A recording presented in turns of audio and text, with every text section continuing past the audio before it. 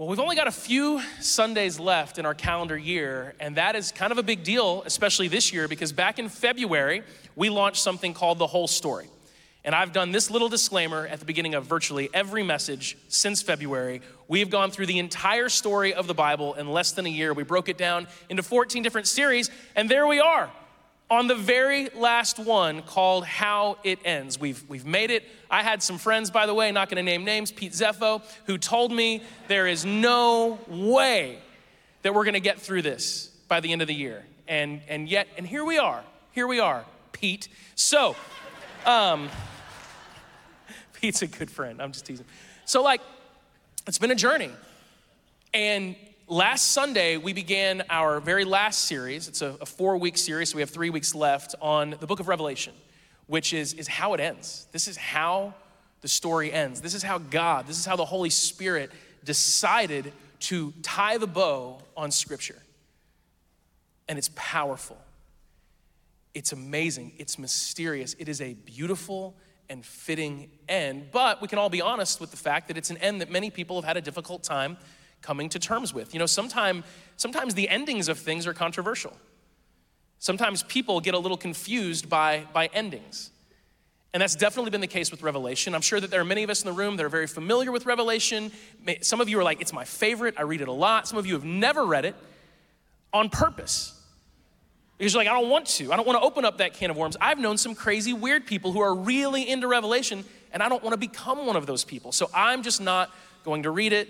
And some of us, we just haven't had the chance. We feel intimidated. There's all kinds of places that each of us sort of is when it comes to this finale. But can you imagine being God and you reveal yourself to the world over the course of centuries?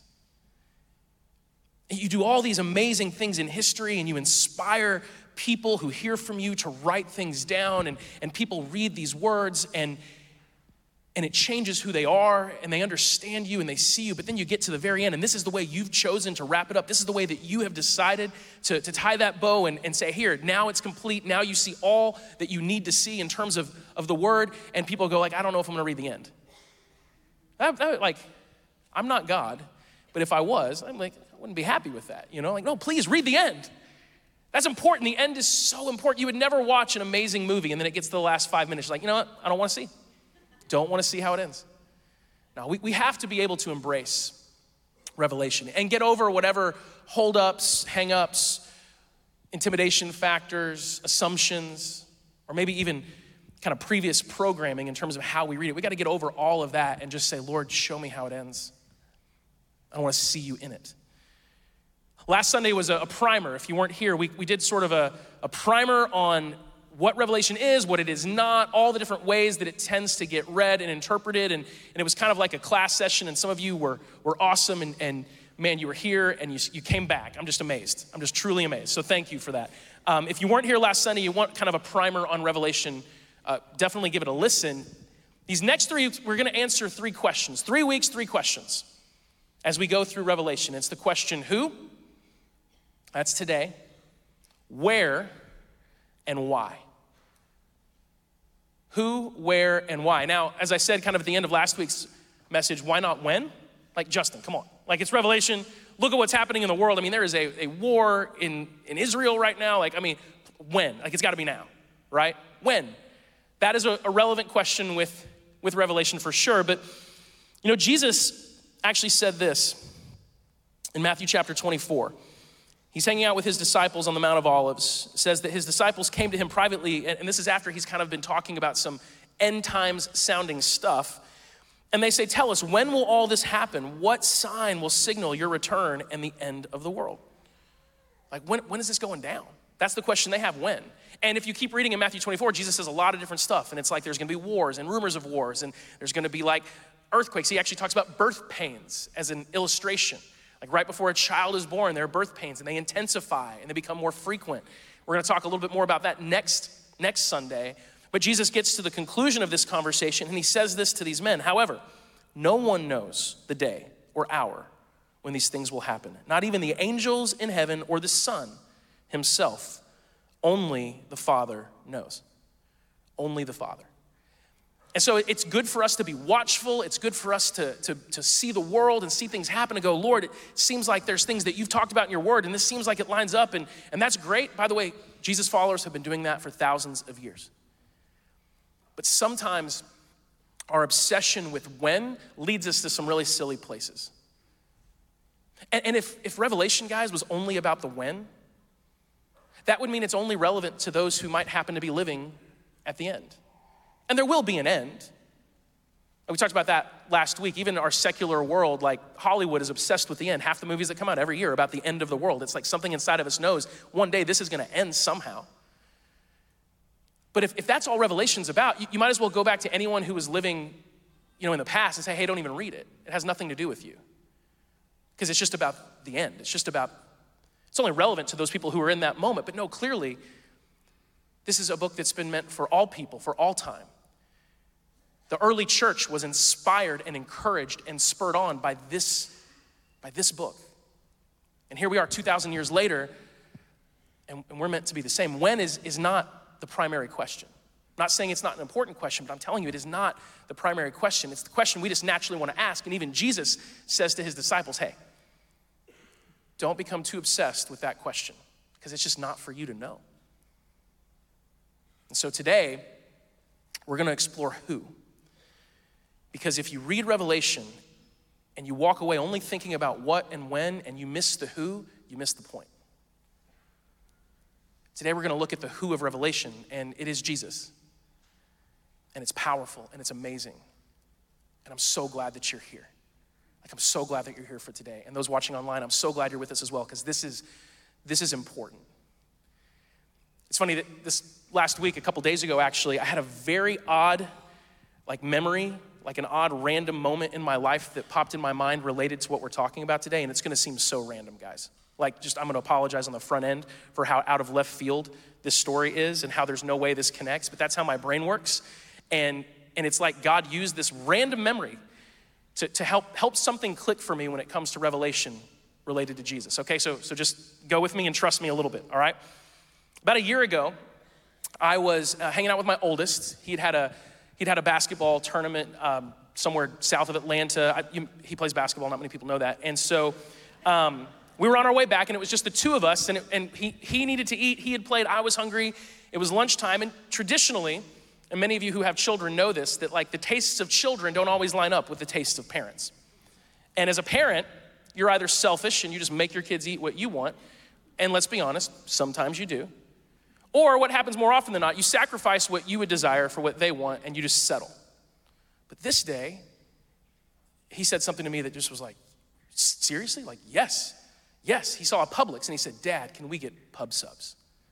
And I was like, yeah, oh, here we go. You know what I mean? He'd never asked for that before. That's like grown-up food, pub subs. Come on. So we park in this Publix, we get out. I go first, I'm looking at all the options, and I'm sitting there yeah, here we go. And so I went with multigrain bread. I went multigrain, and I said I want turkey. This is my normal turkey, ham, salami. I want pepper jack cheese, lettuce, banana peppers, jalapeno peppers, mustard, mayo, salt and pepper, a little bit of oil and vinegar. Right? Put it all together. It's whew. Here we go. Someone said amen. I like that. Okay? So I get mine. Next is my at the time, 12-year-old, and he just goes, white bread, turkey. And the lady looks at him and he's like, no, that's all. And she says, do you want cheese? He went, no cheese. Do you want any lettuce or any veggies? No. Condiments? No. And so here I am with my fully loaded, perfect, by the way, years of handcrafting exactly what I want in it in the right quantities. And here he is. And I was actually sort of offended as a human being. You have all of this in front of you. You're looking at all of these ingredients, and you just pick the most basic thing. And also as a dad, I'm not paying $9 for 2 pieces of white bread and a few slices of turkey, And I remember what I said to him. I said, that's not even a pub sub. And he said, technically, it is. And he was right, because they charged me for it. So technically, it is. But it was so boring. He ate it and he said it was wonderful. Whatever. But it was just it was basic and it was boring. And to use a non-technical term, it was dinky. It was just like a dinky sandwich. And here's why this memory, I'm telling you, I don't think on this often. It's not like I'm journaling. I was thinking about the pub sub again today. It's not something I've thought about in a long time. But here's where this came out of left field as I'm reading Revelation and I'm preparing for this message. I have watched, I'm just gonna be honest. I have watched in the last 20 years at least what I believe, what I've seen in the American church, a massive effort to try to reduce Jesus down into the most basic, boring, technically it's still Jesus, but it's like the lowest level version of Jesus that you can have. I've watched that be the Jesus that the church wants to present to the world. And but just like my son, even the most dinky pub sub was good, according to him. Like, it's still bread and turkey. It's good bread and good turkey. So it tastes good. Like, even basic, reduced down at his most fundamental level, Jesus is awesome, right? A lot of times the way it works in the church world is like, hey, he was a great man, a great teacher, loved people, said amazing things, did amazing things, and he died and rose again. And that is true, and that is awesome. Like, even if you reduce Jesus down to the most basic version of Jesus, it's still great. But that's not Jesus. Like, that's the basic Jesus. And it might be palatable, and it might be the version of Jesus that's least likely to like offend or least likely to cause people to have to pick a side on. But like, here's what I'm saying. Revelation does not allow us to settle for basic Jesus. Revelation presents us with the most complete, awe-inspiring, multi-dimensional, layered, bigger than we can possibly put into words, Jesus. Because that's who he is. And Revelation begs us to take Jesus as he is. And it shows us who we're dealing with in a way that if we can see it and wrap our minds around it, the only thing we can do is like fall down and worship. And so my hope is as we roll through a lot of Revelation this morning and we look at the who, we look at Jesus, we recognize that, man, I don't want dinky Jesus.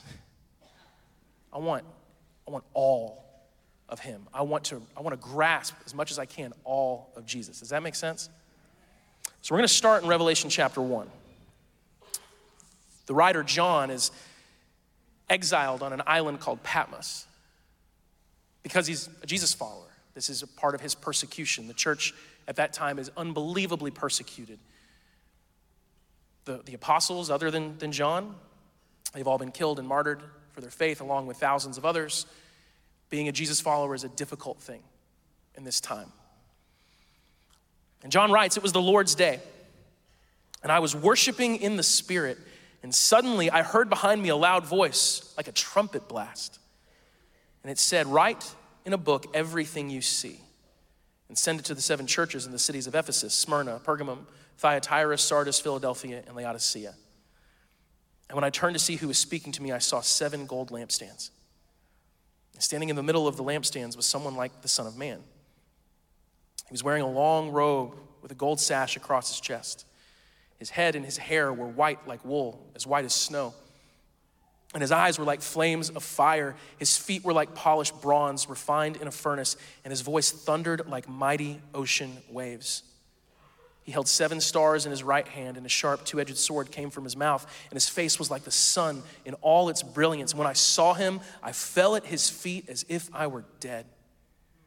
But he laid his right hand on me and said, 'Don't be afraid. I am the first and the last. I am the living one. I died, but look, I am alive forever and ever, and I hold the keys of death and the grave.'" All right, that's by the way. Yeah, okay, let's go. You guys are in it, and I'm in it with you. This is how Revelation begins. This is how it starts. Right off the bat, like John turns around and he needs us to know we are dealing with what he says, the first and the last. In other places in Revelation, it's the Alpha and the Omega. This is Jesus. And my goodness, there's so many. We could spend months just on this one section alone. We really could, because this is so layered with references to Scripture. If you didn't know this, Revelation, it's so interesting. And this is a bit of a tangent, so I can't spend much time on it. We'll have a conversation about this another time. Revelation is interesting because John never directly quotes another verse in the Bible in Revelation. There's not one moment where John actually, like word for word, copy paste, directly quotes, which is actually sort of odd. That happens a lot in Scripture. There's all kinds of cross references. However, even though he never directly quotes, virtually every line in Revelation uses Scripture. Like it's why it's both new and familiar. It's that John is so inspired by the Holy Spirit, and he has such a depth of knowledge of the Old Testament, the New Testament. I mean, this is not some random add-on at the end of the Bible. Sometimes it's viewed that way. No. It is incorporating almost every single major image, major piece of symbolism, all these, it's like it's painting with colors that we've seen before, but in a picture we haven't seen quite yet. It's amazing. Let me give you an example. You'll see this. Just this section alone and what it's referencing. Daniel chapter 7, this is the Old Testament. Daniel is a prophet. He has a vision from God. And he says, I watched as thrones were put in place, and the Ancient One sat down to judge. His clothing was as white as snow, his hair like purest wool. He sat on a fiery throne with wheels of blazing fire, and a river of fire was pouring out, flowing from his presence. Millions of angels ministered to him. Many millions stood to attend him. And then the court began its session and the books were open. And he goes on in Daniel 7 to say, as my vision continued that night, I saw someone like a son of man coming with the clouds of heaven. He approached the Ancient One and was led into his presence. He was given authority, honor, sovereignty over all the nations of the world so that people of every race and nation and language would obey him. His rule is eternal. It will never end. His kingdom will never be destroyed. You see in the Revelation language callbacks to some of this imagery. And then it tracks with us to a story that we find in Matthew chapter 17. It says 6 days later, Jesus took Peter and the two brothers, James and John, and he led them up a high mountain to be alone. And as the men watched, Jesus' appearance was transformed so that his face shone like the sun and his clothes became as white as light. Suddenly Moses and Elijah appeared and began talking with Jesus. And Peter exclaimed, Lord, it's so wonderful for us to be here. If you want, I'll make 3 shelters as memorials, one for you, one for Moses, one for Elijah. But even as he spoke, a bright cloud overshadowed them. And a voice from the cloud said, this is my dearly loved son who brings me great joy. Listen to him. And the disciples were terrified and fell face down on the ground. There's been all these moments all throughout Scripture that have given us these pictures of who God is and what he's like. And it's intense stuff, eyes like fire and there's light and it's shining and you can't handle it. And this is John turning around, and it's like in that moment he recognizes, it's Jesus, and it's always been Jesus. All those prophets of old in those moments where they had visions and they saw someone and they tried their best to describe what they're seeing, they were trying to describe Jesus. And on that mountain that Jesus took his disciples to, and just for a moment, they saw who he is, not who he was. Jesus was a man for 33 years. But Jesus is the eternal, first and last, the one who has all the authority in heaven and on earth, the one who holds the keys of death and the grave and all that you want to say. That's who he is. And it's easier for us sometimes, makes sense, to remember who he was than who he is. But John's letting us know, no, it's always been Jesus. And there's just layer after layer of symbolism. Like it says that a two-edged sword comes from his mouth, and some of you are like, that is freaky and weird. It's not literal, okay? I'll just let you know, it's not literal, like he's not opening his mouth and a sword is coming out. Right, this is John using Scripture. Every line almost is painted with Scripture. Hebrews chapter 4, verse 12 says, for the word of God is alive and powerful. It is sharper than the sharpest two-edged sword, cutting between soul and spirit, between joint and marrow. It exposes our innermost thoughts and desires. The word of God is like that. And this is John realizing that when Jesus speaks, Jesus' words cut through all the lies in our world. They cut right through it. We live in a world that is so full of lies. We get lied to all the time. The people in power in this world, they tend to think that we're stupid, that we're idiots, that we'll fall for it, and they just say lies, it's all spin, and Jesus can say one word and it can cut through all of that. No lie can withstand it. So when Jesus speaks, it is true. The clothing that Jesus is wearing in this description, it's clearly a callback to the clothing that the high priest were supposed to wear. And this is this reminder that Jesus is our high priest. And in the Jewish culture, that's the one who stands before God on your behalf. And Jesus is both God and man. And so he is both the King of Kings and the Lord of Lords, but he's also our priest. He's one of us, and he allows us, by his grace and his mercy and his sacrifice on the cross and the fact that he paid for our sins, he allows us to be in the presence of God. Now we're family with God. It's awesome. And this is how Revelation starts. Let's look at another picture of Jesus that we see in Revelation. I'm gonna read Revelation chapter 5, the whole thing. It's pretty short. Here we go. John continues, then I saw a scroll in the right hand of the one who was sitting on the throne. And guys, remember as I go through this, if you weren't here last week, symbolism. Like Revelation is a certain type of literature, and it is just jam-packed with symbolism, and all these things have deeper meanings, and just try your best to stick with it. Here we go. I saw a scroll in the right hand of the one who was sitting on the throne, and there was writing on the inside and the outside of the scroll, and it was sealed with 7 seals. And I saw a strong angel. I love that it's a strong angel. I didn't know there were other types. Who shouted with a loud voice, who is worthy to break the seals on this scroll and open it? But no one in heaven or on the earth or under the earth was able to open the scroll and read it. And then I began to weep bitterly because no one was found worthy to open the scroll and read it. But one of the 24 elders, in Revelation chapter 4, we'll tell you what all that's about, says, stop weeping. Look, the Lion of the tribe of Judah, the heir to David's throne, he has won the victory. He is worthy to open the scroll and its 7 seals. And then I saw a lamb that looked as if it had been slaughtered, but it was now standing between the throne and the 4 living beings and among the 24 elders. And he had 7 horns and 7 eyes, which represent the 7-fold Spirit of God that is sent out to every part of the earth. He stepped forward and he took the scroll from the right hand of the one sitting on the throne. And when he took the scroll, the 4 living beings and the 24 elders fell down before the Lamb. Each one had a harp, and they held gold bowls filled with incense, which are the prayers of God's people. And they sang a new song with these words: you are worthy to take the scroll and break its seals and open it, for you were slaughtered, and your blood has ransomed people for God from every tribe and language and people and nation. And you have caused them to become a kingdom of priests for our God, and they will reign on the earth. And then I looked again, and I heard the voices of thousands and millions of angels around the throne and of the living beings and the elders, and they sang in a mighty chorus, worthy is the Lamb who was slaughtered to receive power and riches and wisdom and strength and honor and glory and blessing. And then I heard every creature in heaven and on earth and under the earth and in the sea, and they sang, blessing and honor and glory and power belong to the one sitting on the throne and to the Lamb forever and ever. And the 4 living beings said, amen. And the 24 elders all fell down and worshiped the Lamb. All right, there's a lot there. This is just chapter 5. The Lamb, this Lamb that's worshiped. Okay, again, the symbolism and the meaning, it's so rich, it's so powerful.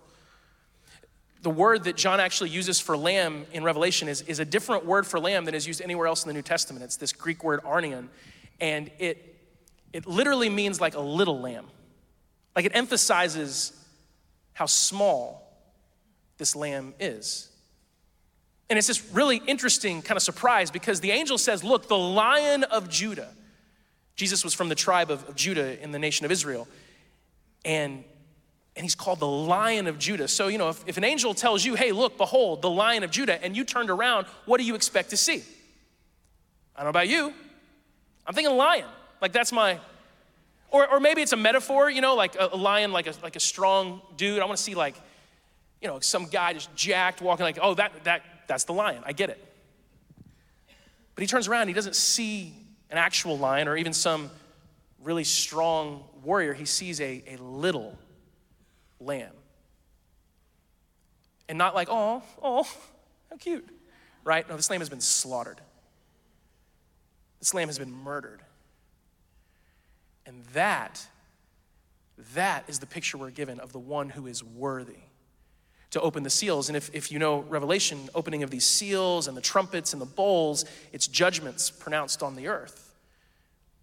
And it's this reminder that the only one who's worthy to judge is the one who's lived as one of us, died in our place, the one that we actually judged, and who went through all of that, and who else could be worthy to judge the world? And there's again, all this symbolism, all this stuff that you're reading, you're like, weird, what is going on? Like this lamb happens to have 7 horns and 7 eyes. And you may have never seen a 7-horned, 7-eyed lamb before. But again, it's symbolism. Like, what is this all about? Well, in the Old Testament, remember, he's painting every picture with scripture. Like Zechariah chapter 1. Zechariah is a prophet toward the end of the Old Testament. And he says, then I looked up and I saw 4 animal horns. What are these? I asked the angel who was talking with me, and he replied, these horns represent the nations that scattered Judah, Israel, and Jerusalem. Horns are often a symbol in the Old Testament of power, but not just like singular individual power, like national power, earth influencing power. And it says that the lamb has 7 horns. 7 is a number in this form of literature, apocalyptic literature that we talked about last week. The numbers are even symbolic. 7 is a number of perfection. It's the number of completeness. And so this is like John saying, this lamb has perfect, complete power. Power over all the nations. Power over all the earth. And it says, 7 eyes? That's strange. 7 eyes. Well, Zechariah, again, it's a callback. Chapter 4, it says, then the angel who had been talking with me returned and woke me as though I had been asleep. What do you see now, he asked, and I answered, I see a solid gold lampstand with a bowl of oil on top of it. And around the bowl are 7 lamps, each having 7 spouts and wicks. And I see 2 olive trees, and on each side of the bowl. And then I asked the angel, what are these, my Lord? What do they mean? And we go on to verse 10. It says, the 7 lamps represent the eyes of the Lord that search all around the world. It's this understanding that Jesus sees everything, that he sees all. That as he looks out at the world, there's nothing he doesn't see, there's nothing he doesn't understand. That he sees everything. So he has total power, total authority, and he also has complete and total knowledge, understanding, and vision. There's nothing he doesn't see, and there's nothing that he doesn't understand. So we have Jesus, this eyes of fire and mouth sword and voice like roaring rivers and thunder and all this kind of crazy stuff. And then also we have this lamb slaughtered. Again, we're just getting multiple looks at Jesus, all these different layers. Are you good to continue? All right, let's go on. Let's go to Revelation 19. This is whew. All right, here we go. Then I saw heaven opened, and a white horse was standing there, and its rider was named Faithful and True. For he judges fairly, and he wages a righteous war. His eyes were like flames of fire. Sounds familiar, right? And on his head were many crowns. By the way, ancient kings would sometimes wear multiple crowns to signify that they had authority in multiple places. And so this is Jesus, who has authority everywhere. It says a name was written on him that no one understood except himself. He wore a robe dipped in blood, and his title was the Word of God. And the armies of heaven, dressed in the finest of pure white linen, followed him on white horses. And from his mouth came a sharp sword to strike down the nations. And he will rule them with an iron rod. He will release the fierce wrath of God, the Almighty, like juice flowing from a winepress. And on his robe, at his thigh, was written this title, King of all kings and Lord of all lords. And then I saw an angel standing in the sun, shouting to the vultures flying high in the sky, come, gather together for the great banquet God has prepared. Come and eat the flesh of kings, generals, and strong warriors, of horses and their riders, and of all humanity, both free and slave, small and great. Some of you are like, I prefer the lamb. And then I saw the beast, and this is referencing some intense stuff. We'll talk more about that this next week. Then I saw the beast and the kings of the world and their armies gathered together to fight against the one sitting on the horse and his army. And the beast was captured, and with him the false prophet who did mighty miracles on behalf of the beast, miracles that deceived all who had adopted the mark of the beast and who worshiped his statue.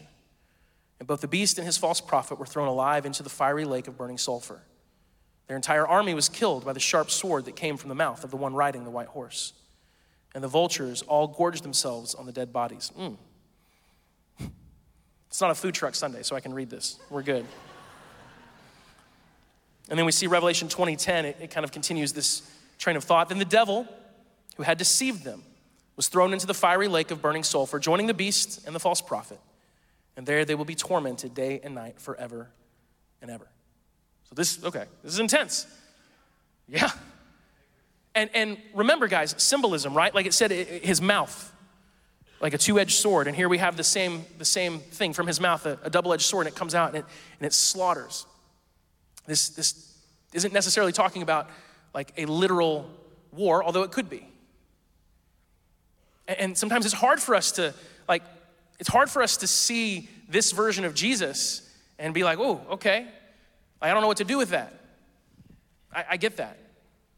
That's because we see everything through the lens that we've been trained to see things in this world. Here's a quote that I read this week in preparing that stuck out to me, that wars throughout history have been matters of ambition, tyranny, and oppression. But when the conquering Christ comes, his power will be exercised in justice. If you've ever looked at the world and noticed that there is a thing called evil, and it is there, and it is real, and it exists, Revelation 19 and this conquering Jesus, this rider on the horse, this is letting us know that he will not allow evil to continue. And you know, it's so interesting, like this is a little bit of an aside, but we have to have the ability as people to see evil and call it what it is. We have to have that. Now, there's a certain version of Christianity that's just like a guy on a street corner yelling sinner at people and just calling everything evil. And that's just not particularly helpful. That's definitely not what Jesus did. He didn't walk around and just go, evil, evil, evil, evil, right? But when Jesus came across evil, he dealt with it. You have to understand this about Jesus. We do see this in his story on the earth time and time again. Like, what happened when Jesus came across something demonic? And you might be like, I don't understand demonic stuff. It's weird and creepy. Yeah, me neither. But it's real. Evil is real. What happened when Jesus encountered evil? He dealt with it. There's a story of a man who comes to Jesus and he is possessed with a multitude of demons. And this multitude of demons falls down in fear in the presence of Jesus. And they immediately begin, like they know who they're dealing with. Like they probably understand Revelation 19. They understand like the cosmic power of Jesus. And they don't see like a meek, mild-mannered preacher. They see Jesus and they fall down and they immediately beg for mercy. And Jesus will not allow them to stay in this man. And he says, fine, you know what? They're like, please just don't send us into the pit, basically, whatever all that's about. And Jesus says, okay. And he sends them into this whole group of pigs, and the pigs run off of a cliff and drown in the ocean. And then the people are like, please leave, Jesus. They're like, you killed all our pigs. We need you to leave, you know? But like that's an intense story, right? Like even in the life of Jesus, there's these moments where you're like, whoo. When Jesus encounters evil, he deals with it. Sometimes our enemy, Satan, sometimes the enemy appeals to really good aspects of who we are, like our compassion, and tries to twist our compassion to make us into people who are unwilling to just say something is wrong.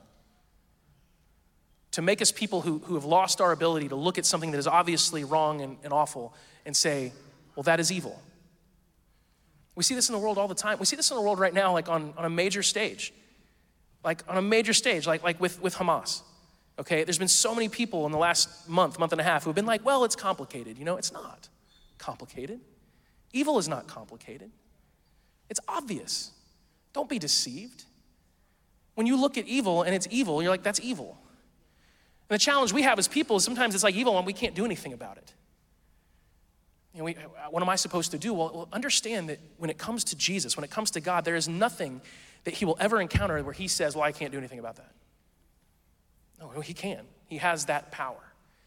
And whatever symbolism, whatever amount of it is reality and literal versus figurative, at the end of the day, it doesn't really matter. What matters is the fact that when Jesus returns, he will confront evil and evil will lose. It will absolutely lose. Yeah, we can clap for that. And this reminds us that he is both the lamb slaughtered for the sins of the world. He's filled with love and compassion. By the way, guys, it's not talking about evil in like a sense of ignorance where this is just people or nations that just don't know any better. Jesus encountered people that didn't know any better all the time. And every time he encounters someone who just doesn't know better, he teaches them and he shows them compassion and he shows them love. But then there are others who know better. The Pharisees, the religious leaders, for example. Nicodemus in John chapter 3 lets us know that they all knew Jesus came from God. He says, teacher, we know that you're from God because no one could do the things you're doing unless God had sent them. Like, we get it, you're from God. But then at some point, those same people, even though they knew he was from God, said, we got to kill him. There are people who see God exactly as he is, and they understand that he's good, and they just decide, no, I will stand against you. And that does not work out. And we should be comforted by the fact that when we look at a world and we see evil and horrific things and we don't even know how to go about it, that there is a God, he is real, he is alive, he is good, he is holy, he is just, he is merciful, and he is kind, but he will conquer evil once and for all. And it's intense. And it should be. And so we have Jesus, the high priest, filled with light, and just in his presence, you want to fall down. We have Jesus, the lamb, slaughtered on behalf of all of us, given as a sacrifice for our sins. And then because of that, worthy to be worshiped and worthy to judge the world. And then we have Jesus, the conqueror. And let's look at one more picture, if you guys don't mind. Let's go to Revelation chapter 21. This is right toward the end. He says, I saw no temple in this city. This city is the New Jerusalem. It's this paradise that God is ushering into the world in Revelation. It says, for the Lord God Almighty and the Lamb are its temple. Guys, think about this. Like, in terms of temple, they were used to going to a place to worship, and so are we. Okay, we come together on Sunday mornings to be in the presence of God, not because God lives here, and when you go home, he's not there, but there's just something special about a large gathering full of people worshiping the Lord. And Jesus said, when two or more of you gather together in my name, I am there with you. Okay, and so for thousands of years, Jesus' followers have gathered because among one another, we all share the same spirit. I know not all of us have decided whether or not we follow Jesus, and that's awesome, by the way. Like, if you're a guest, great. We're glad you're here. You should, Jesus, he's the one. Like, do it. But like, if Jesus were physically like a street over today, I would hope that none of you would come here because I wouldn't be here. You know what I'm saying? Like if Jesus were, a few exits down, I would hope none of us would be like, oh, let's all go to his hands and talk about Jesus. Instead, we're like, let's all go to Jesus. And it's amazing to think about this aspect in heaven. There's no temple because he's there. There's no place that we go to learn about him because we just are with him. Like that gets me excited. Basically, it means in heaven you never have to go to church, is what I'm saying. Like some of us are like, good, I'm glad, I've been wondering, right? Because you're just with him, it's a relationship, it's beautiful. And he says, and the city has no need, oh, this is so powerful. The city has no need of sun or moon, for the glory of God illuminates the city, and the Lamb is its light. The nations will walk in its light, and the kings of the world will enter the city in all their glory, and its gates will never be closed at the end of the day because there is no night there. There's a lot of references in Scripture to darkness and light. You know, like darkness, it's evil, it's temptation, it's sin. I mean, it's just even like, it's amazing how many bad things happen at night. You know what I mean? Like as a parent, those of you who have kids, like if you wake up and it's past midnight and you hear one of your kids awake, none of you are like, I bet they're doing something fruitful right now. You know? Probably studying, reading a good book. You know, you're like, what are they doing? Why are they up? What's going on? Like you instantly go, something bad's happening, because nothing good happens past midnight. Like that's just the way that it works. Like darkness and night has always been associated with evil. And so we've throughout human history, we have done everything we can to take advantage of as much of the light as we get.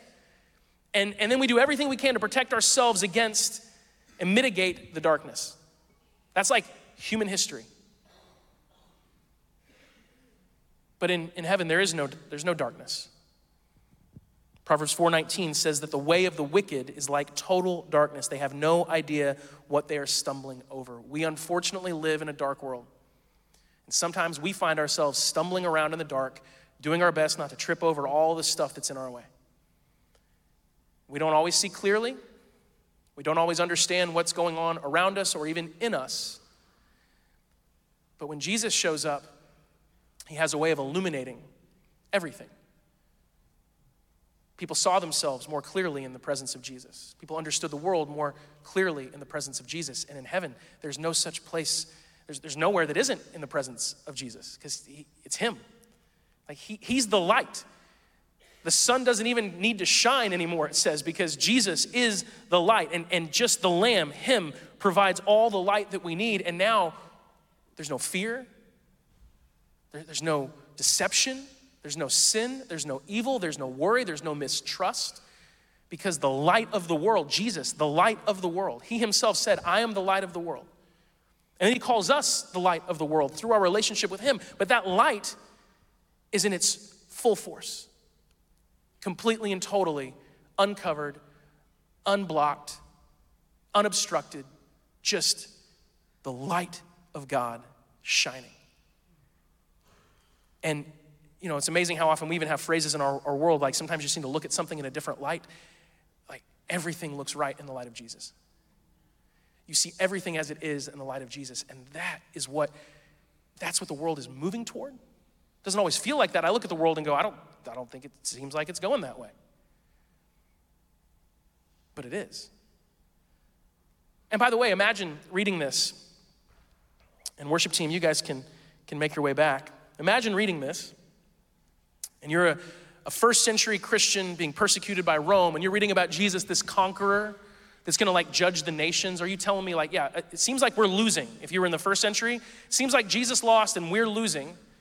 And Rome, persecuting us right now, has all the power. And Rome, I mean, come on.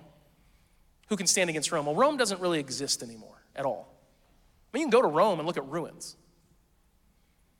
And yet the kingdom of Jesus has withstands, continues to grow. The kingdom of Jesus has and will outlive every rising and falling empire in human history. Nations and empires come and go, but the kingdom of God is established forever. And it probably wouldn't have felt like that if you were a first century Christian, and sometimes it doesn't feel like that now, but just look at history. Nothing can stop Jesus. Nothing has. He is the light of the world, and he is the high priest, just radiating with eyes of fire and speaks truth that's as sharp as a sword. And he is the lamb, the little lamb, perfect, spotless lamb slaughtered on our behalf because he loves us, paying the price for our sins. And he's all of that. He's the conquering hero. He's all of that. And these are just, by the way, a few of the images that Revelation gives us of Jesus. This is not even complete. It's all about him. It's all about who? Jesus Christ. I'm reminded of another food story as I close. And it's kind of funny that I'm going to talk about this with like ambient music playing behind me. But it's good. Keep it going. So I I was in New York City a few years ago, and I had a very opposite experience as my son had at Publix. I was at a renowned pizza shop in New York. It wasn't fancy, wasn't like a nice sit-down restaurant, just this place packed with people. And you go up, and there's like the pizza that's been like given that day, and you go, I want that one. And you pick it and you move along. Like, it's like, you gotta move. And I get there, and I was young, I was like 18, 19. And I see this one that looked awesome, except it had olives. It was either olives or mushrooms. I don't remember perfectly, but it's something I don't like. And I was like, ooh, hey, can I have that, but no olives? And the guy just went, no. And I'm like, look, I'm from the, we're from the South. Like, can you, like Chick-fil-A, let's use them as an example, okay? They put pickles on their sandwiches. Show of hands, how many of you get the sandwich with no pickles? Right, and when you say no pickles, they go, it would be my pleasure to take the pickles off for you. Nothing would make me happier than to remove these pickles from your sandwich, right? Can you imagine, just imagine being at Chick-fil-A and being like, no pickles, and they go, no, you're eating the pickle. Like, our brains would explode. Something's wrong, right? It's like that. It's like a moment that I had. Like, imagine my son being at Publix and being like, just turkey, and they're like, no. And they just start putting the other things on it. Like, you're eating this. I don't want that, okay? Okay, this is the connection.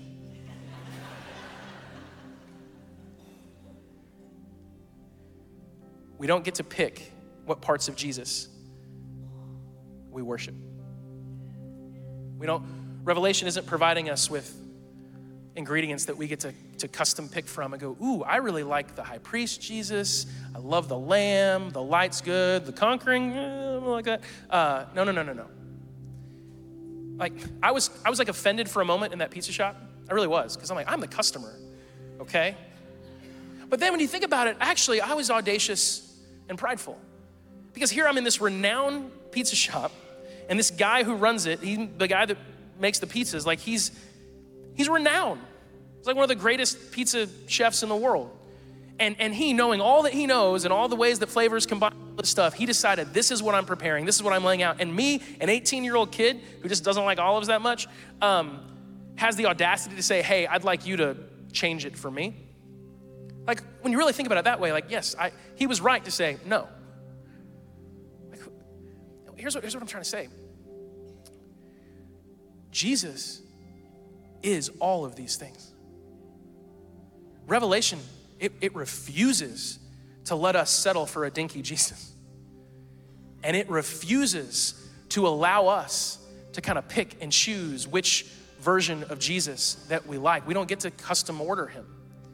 Like, it's saying to us, this is who he is.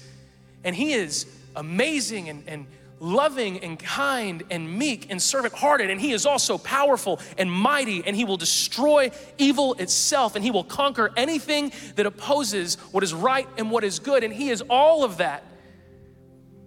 He's all of that. Take him or leave him. But that's who he is. And we have to be people. We have to be people that just receive him as he is. And we're filled with awe and gratitude and wonder. There can't be one iota inside of us. I mean, if it's there, there's mercy and grace to let that be worked out. But guys, this is an opportunity today for us to work it out and say, I love you as you are. Like, as a church, we're not Jesus's PR team. It's not our job to say, hey, Jesus, this part of you doesn't really track well with modern culture. No. Take him or leave him. This is who he is. And he's amazing. And he's God. And this is who he is. And we either worship him or we reject him. Those are the options. That's it.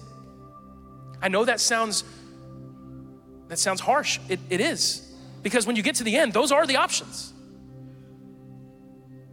That's all that's left. And so what do we do with this?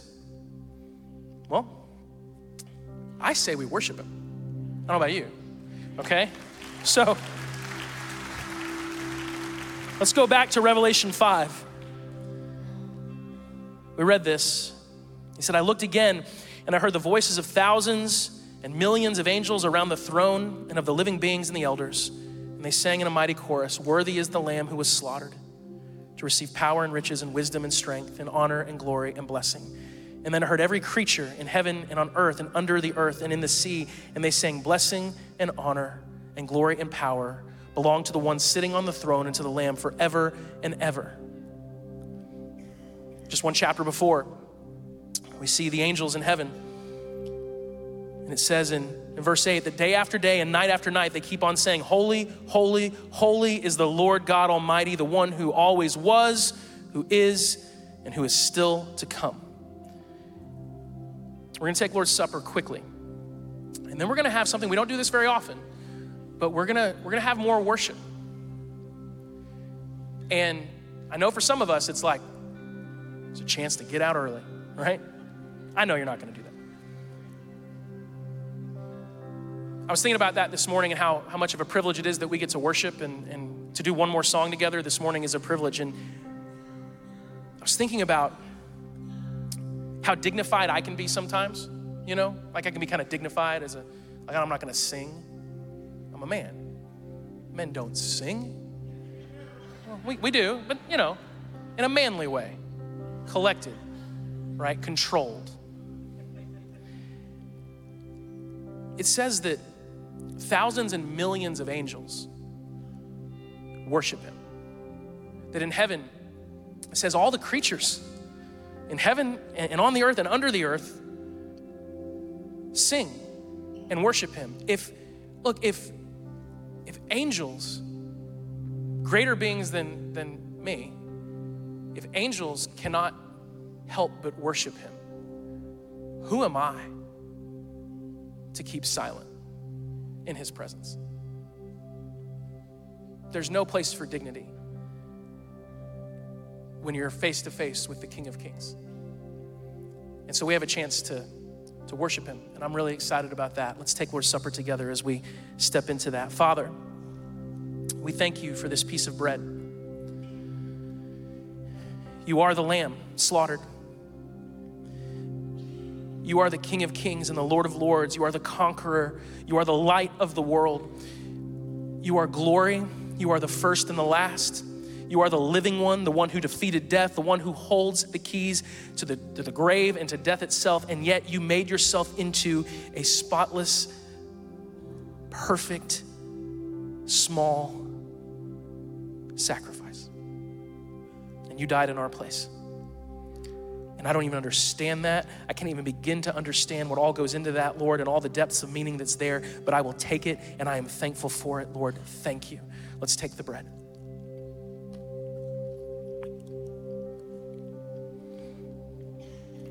Lord, we thank you for this juice. We thank you for your blood. Lord, you bled. The lamb was slaughtered.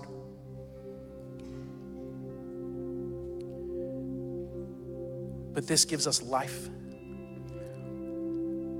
And we're reminded, Lord, that as we worship you this morning, you gave your life, but death could not stop you. And your life continues on, and it will never stop, and it will never cease. And you give your life, your eternal life. You give it to us, and we share in it, Lord, and we thank you for that. We love you, Lord. Let's take the juice.